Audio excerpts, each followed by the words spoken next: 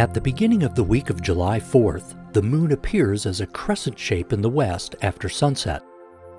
But each night, the moon will appear to slip a little further back or eastward among the stars. The moon reaches first quarter on July 6th, when it appears exactly half illuminated in the southwest. On July 10th, look for the waxing gibbous moon in the south, just above and left of the bright red star Antares. The full moon rises out of the southeast on July 13th, soon after sunset. The July full moon is sometimes called the buck moon, as buck deer start growing their new antlers. But this year, the buck moon is also a supermoon, that time when the full moon coincides with its closest approach to Earth. This technically makes the moon appear slightly larger than average, although the difference is barely noticeable to the naked eye.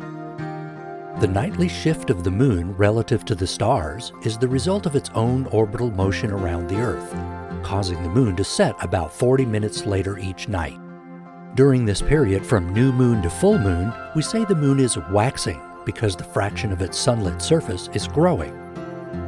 Another nice benefit of the changing phases is that you can see new surface details coming into view as the day-night line progresses across its face each night.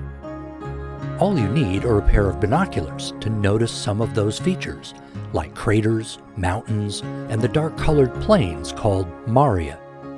Look closely near the terminator line for long shadows cast by mountains, ridges, and crater walls to see just how rugged the lunar surface really is.